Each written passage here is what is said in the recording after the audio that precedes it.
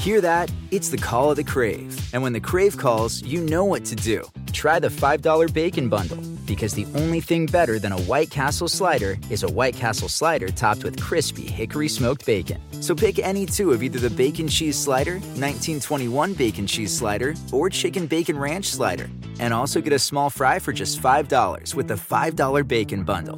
White Castle. Follow your Crave. You like to watch new stuff, right? Well, go to Hulu and see what's new, because Hulu has new stuff all the time. Like Vanderpump Villa, the new docudrama starring Lisa Vanderpump, where first-class luxury meets world-class drama. A new season of The Kardashians starring The Kardashians, of course. And Grand Cayman, Secrets in Paradise, the sizzling new reality show set in the tropical Caribbean. It's all new, and it's streaming now on Hulu. Civics 101 is supported in part by the Corporation for Public Broadcasting. Civics 101. September 14th. September 14, 001. I'm Nick Avadice. And I'm Hannah McCarthy. And this is Civics 101, the podcast refresher course on the basics of how our democracy works. And today's episode is... The Draft. The Draft. April 24th. April 24 is 002. What do we want to know about the draft? I want to know when it started and when it stopped, and what can cause it possibly to be reinstated again. Yeah, and I want to know how you can get out of it, if you can get out of it. December 30th. 003. Who can say it starts it up again? Who can start up the old draft engine again? Yeah, does it have to be the president? And if we do start it again, will women be included? That's a good question. 31st, December 7th, July 8th, April 11th, July 12th. So to learn more about the draft, we got in touch with Jennifer Middlestat. She's a professor of history at Rutgers and the Harold K. Johnson Chair of Military History at the U.S. Army War College. And you know what we learned? Yeah, I actually have a chair. They actually gave me a chair, like an engraved a literal chair. All right, so let's get started. So when I turned 18, I did what all males living in the U.S. have to do. And this is native-born, immigrant, documented, and undocumented, which is I went and signed up for the Selective Service. Can you tell me what I did? Yes, I can tell you what you did. Good. That is actually the product of a law passed in 1980 by President Jimmy Carter and the Congress, which sort of reinstituted the Selective Service after the suspension of the draft in 1973. And what that asks young men in the United States, 18 to 25, to do is to, upon reaching age 18, sign up for the Selective Service. And we do not currently have an active draft, but what the Selective Service Act of 1980 does is make sure that there is a plan in case there is a need for a large mobilization, that the U.S. government knows where those 18 to 25-year-old males are, that they are signed up, and they can be mobilized in case of an emergency. Okay. And I have so many questions about how we got here, and I have questions about words like conscientious objection, the draft lottery, draft cards, what it means when someone's number comes up. And in my mind, those are all tied to the Vietnam War. But to get there, I guess it might make sense to take us from the beginning of the draft in America. Could you do that? There's always been some form of compulsory military service, even if you go back all the way to the settlement of Jamestown. Wow. And the Plymouth Colony. Eligible, able-bodied males were required to perform some kind of military service if necessary, and they were required to train for that as well. What happens during the Revolutionary War is that for the very first time, with the Declaration of Independence, Americans are forced to consider what compulsory military service might mean in the context of a new nation. What are the obligations of citizens, not sort of to their local fellow citizens, but what does it mean to the nation? And it won't be until the Civil War that we really see a national draft law. What were the compelling factors? I mean, I'm presuming simply not enough men to fight, but what did that look like? Why did they make that decision? Well, that's right. As a military leader, one of the things that you have to think about is how can I best win this conflict? And of course, having a fully staffed, fully manned army is one important consideration.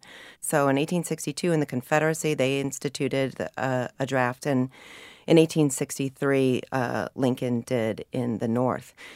They were wildly unpopular, however.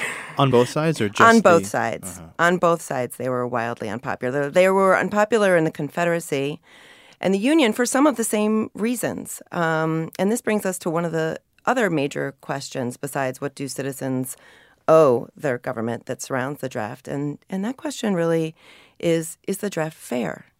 And so in both the Confederacy and the Union in the 1860s, you were permitted to buy your way out or purchase a substitute. And much of the fighting fell to those that we might think of as sort of the lower sort. That might have been the term at the time.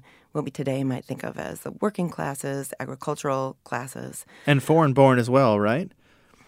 Yes. There were still, even today, being foreign-born does not preclude you from military service. Indeed, the draft riots, which took place in New York City in 1863, were some of the most violent episodes in the history of the draft. And there you were actually looking at foreign-born Irish and German immigrants to the city whose sentiments against the war and actually against African Americans had been stoked since 1859, 1860 by anti-war Democrats in the city. When the draft law was passed in 1863, they erupted in riots, both against the draft offices, but also against African Americans across the city. So when people were buying themselves out of the Civil War, was it considered at the time unpatriotic to get yourself out of the draft? It was not. I mean, if you recall, with the founding of the nation, only propertied white men were able to vote for many years. And it wasn't until the Jacksonian era that the vote was sort of spread out to non-property holding white men. So allowing for that out wasn't necessarily considered at that time to be unpatriotic. But it was resented nevertheless by the working and lower classes. So how did things change in World War I, the war to end all wars? World War I is really when the modern national draft takes form. So in 1917, Woodrow Wilson reluctantly passes what he will call the 1917 Selective Service Act. And there are a few things to note about that. So first of all, the word draft, the word conscription, the word compulsory is nowhere really in the title or description. And that's by design. The Selective Service Act is meant to sort of bring a national draft but avoid as much political controversy as possible. So what happens? That means there are no more substitutions and buyouts allowed. It means that there will not be the national government or the military making the decisions about who's in and who's out, but rather those decisions about who will be drafted are deferred to 4,000 local selective service boards. So they're looking for men who are of what we would think of as sort of prime fighting age. They are trying to avoid married men. These people need to be able to meet basic health requirements. They can't be too sick. They can't be disabled. They also can't be criminals. But it sounds like a mess, Jennifer. 4,000 different draft boards. Like, how on earth can you police that there's fairness going on in each one of these? That's a really good question. And I don't know how, except for that the members of the board are sworn to uphold the standards of the National Selective Service Act. But I think you might be right to wonder about the kind of discretion that might have operated at the local level. And that might get us into the territory of people who are openly saying at the local level, I do not wish to serve. So for the very first time in 1917, the law allows for conscientious objection. That basis, however, is on religious or moral grounds, and you have to have a very strong case for it. It can't be on political grounds. It can't be on philosophical grounds. So I think there are cases that we could look at the local level where someone might have presented themselves in one locale and said, I object to this war, and the local board may have allowed for an exemption on the basis of conscientious objection that may not have been allowed in another local board. So were things looking approximately the same come World War II? Was the draft looking the same? Were these conscientious objectors looking the same? Yes, that law was looking very much the same. But what's really interesting about World War II is that the scope of the mobilization, I mean, just the vast need to bring people into military service very, very quickly makes that period of time probably the period in which the draft operated in its most fair manner. In fact, in which military service operated in its most representative manner. So one thing you might do is just look at the numbers. So World War I didn't require the same mobilization. The Selective Service Act eventually mobilized around 3 million people in World War I. Well, in World War II, 16 million. Of those 16 million, 10 million were purely drafted. And are you saying that that's what made it fair? That there were just fewer conversations about, well, this guy gets in, this guy doesn't get in. It's sort of like, y'all got to go. Yes. You just couldn't use as much discretion to maybe let out, the nice kid who was already in college or the kid who was about to take over the family business. Most people were pressed as far as they could into military service because there wasn't the leeway to allow them out. Who orders the draft? Is it the president? Is it the president with the Congress? Who makes that decision? It's the president with the approval of Congress who initiates the Selective Service Act. Okay, this is probably a good time to take a quick break. Civics 101 will be right back. September 26th, November 1st, June 4th, August 10th, June 26th, July 24th, December 14th, July 21st, June 5th, March 2nd, March 31st. Welcome back to Civics 101. Today we're talking about the draft with Jennifer Mittelstadt. So we started this episode by going back to the beginning of American history and the draft. So let's talk about the era that most people probably associate with the draft. My father was drafted, went to Vietnam. Hannah's uncle, your uncle was drafted, went to Vietnam. How did the draft operate during the Vietnam War? So the Vietnam draft is the product of the reinstitution of the draft. It went away for a brief year from 1947 at the end of World War II to 1948 when the U.S. decides to reinstitute it because of the advent of the Cold War and concerns that the U.S. might have to mobilize for another war. So during that period, the U.S. does need a large standing army, but not nearly as large as what it needed in World War II. So the Selective Service Act actually starts to encompass these provisos and limitations on who will actually be drafted and who won't. So it's saying, for example, if you're in college and you're on your way to becoming an educated citizen who can then go into the workforce or go into education and help protect national security through educating children, well, then you might be exempt from the draft. So when the Vietnam War expands during late 1964 and especially 1965, those sort of channeling programs have actually made it so that the people who are most likely to be drafted by that time are those who are not in college, those who have high school diplomas, in fact, those who are working class jobs. And so that period of the draft in the beginnings, the first 3 years of the Vietnam War, actually witnesses the kind of reintroduction of a less fair basis of selective service. So in 1968, this all comes to a head. And of course, that's an election year. And every single candidate running for office that year comes out in opposition to the draft. And as a result, what you see upon the eventual election of Richard Nixon in 1968, those exemptions start to fall away. And the U.S. turns instead to a basic lottery. You cannot be exempted based on your education, based on whether or not you're married.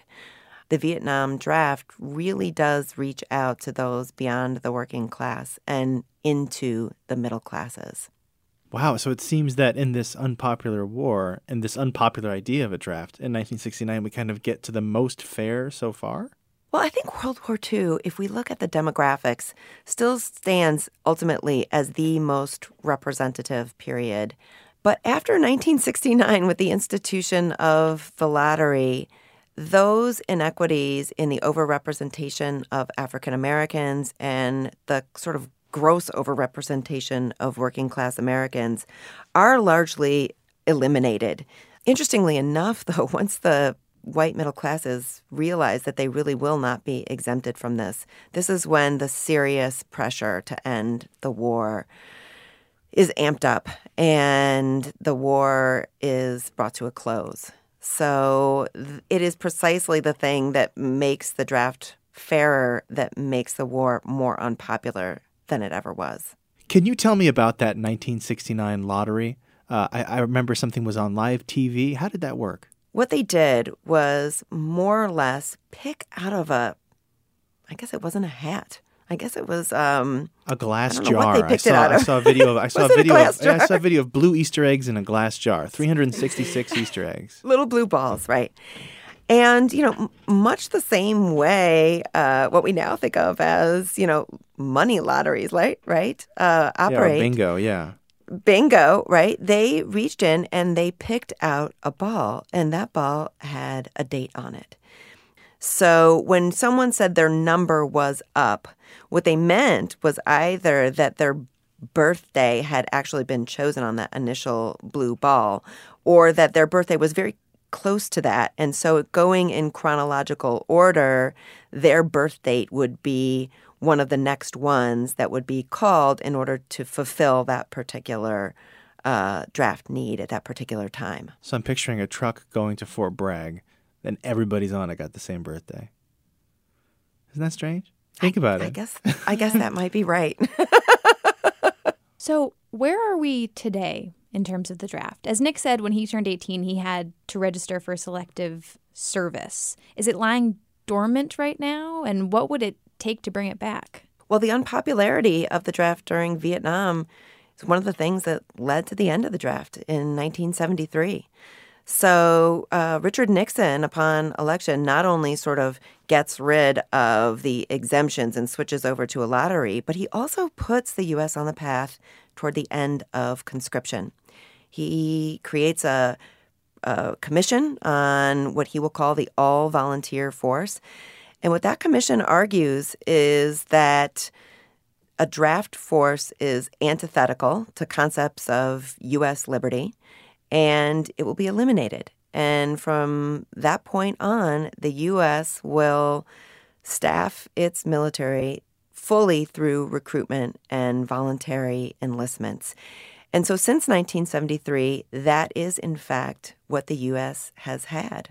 It was that 1980 law that Jimmy Carter put in place that reinstituted as a backup, as a sort of safeguard, the selective service in a sort of just-in-case mode. But at the same time, that has never been activated. So Nick might have registered, but Nick and no one like him who's registered has ever been called into service since then. Is there any chance that women would have to be a part of the draft in the future if we entered another huge war? So because the combat exemption has been lifted for women, it is likely that women in the not-too-distant future will be required to register for selective service. Indeed, before Trump was elected, there was a bill working its way through Congress that was going to require women to do just that. After Trump's election, that was pulled, but I believe that there are people who have tried reintroducing it since then, and it's an open question as to what will happen. Do you think the draft could ever happen again in America? Well, I think historians are really bad predictors of the future. So I'm really not sure what will happen, but I would not put it outside of the realm of possibility. If you think back to the beginning of the nation and you think about that debate that sort of went on about whether or not compulsory military service was sort of, I guess, the essence of citizenship, something that in a free society you owe to your country, or whether or not it's the kind of opposite, and compulsory military service is this sort of tyrannical imposition against the liberty of free citizens. I think for many Americans, the switch to the all-volunteer force sort of settled that question. And the answer was, you don't owe anything, and there are people who will volunteer. But I think, in fact, those who are still thinking about national service, whether in the military or in the military and in other places, are sort of still asking that question, saying that perhaps, one measure of citizenship is the degree to which you serve fellow citizens and the nation itself. That was Jennifer Mittelstadt, a professor of history at Rutgers and the Harold K. Johnson Chair of Military History at the U.S. Army War College. And if you haven't gotten a chance to watch the video of the Vietnam lottery, you should. It's pretty wild. It's got some blue Easter eggs. We'll post a link in the show notes and at our website, civics101podcast.org. This episode was produced by Taylor Quimby. Our executive producer is Erica Janik. Our staff includes Jimmy Gutierrez, Justine Paradise, and Jackie Helbert. Music in this episode by Sarah Alfonso and Silicon Transmitter. Civics 101 is a production of New Hampshire Public Radio. They're not blue Easter eggs. I know. I'll try to. They look Easter more eggs. like I know, I ping keep pong saying ball.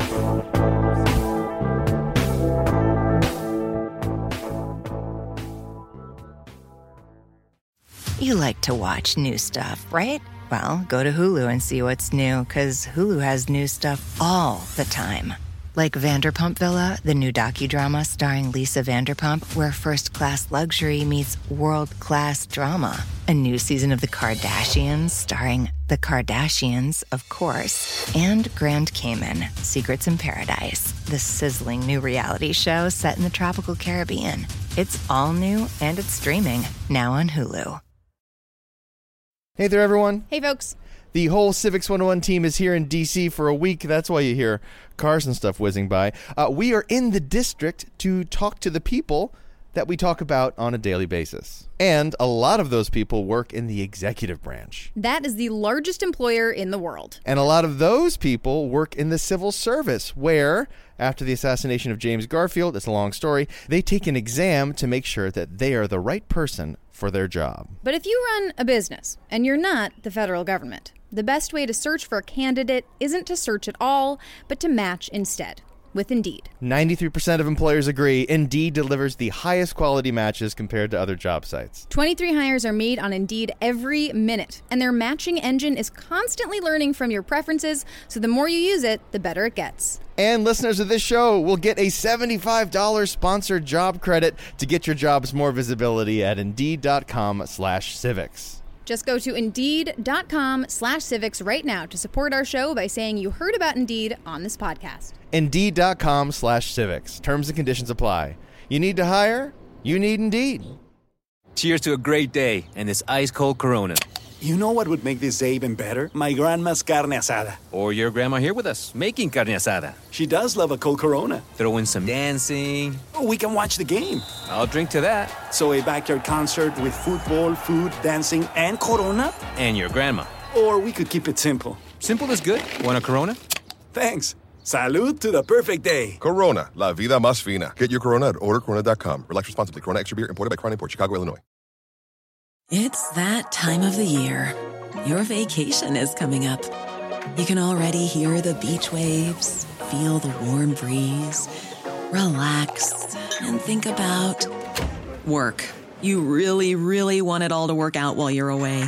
Monday.com gives you and the team that peace of mind. When all work is on one platform and everyone's in sync, things just flow. Wherever you are, tap the banner to go to Monday.com. The living room is where you make life's most beautiful memories. But your sofa shouldn't be the one remembering them. The new life-resistant, high-performance furniture collection from Ashley is designed to withstand all the spills, slip-ups, and muddy paws that come with the best parts of life. Ashley high-performance sofas and recliners are soft, on-trend, and easy to clean. Shop the high-performance furniture in-store or online at Ashley.com. Ashley, for the love of home.